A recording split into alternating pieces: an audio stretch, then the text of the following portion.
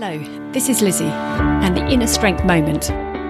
When you're establishing your direction, there are certain foundations that you need to consider as you go about that.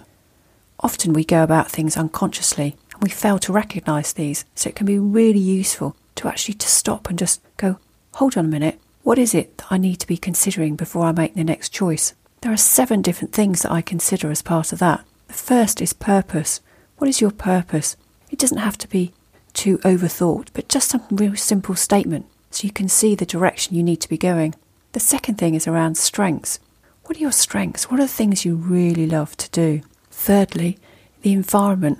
What environment do you love to work in? Physically. So is it in an office? Is it in a container, a building, or is it outside? Thirdly, it's around people. What type of people do you enjoy working with? Small groups? Large groups? Perhaps on your own. Fourthly, it's around beliefs and values. What are your beliefs and values? Often when I'm talking to clients, they talk about their beliefs and values all the time without even realising it. Next, it's talking about identity. What identity do you wish to have?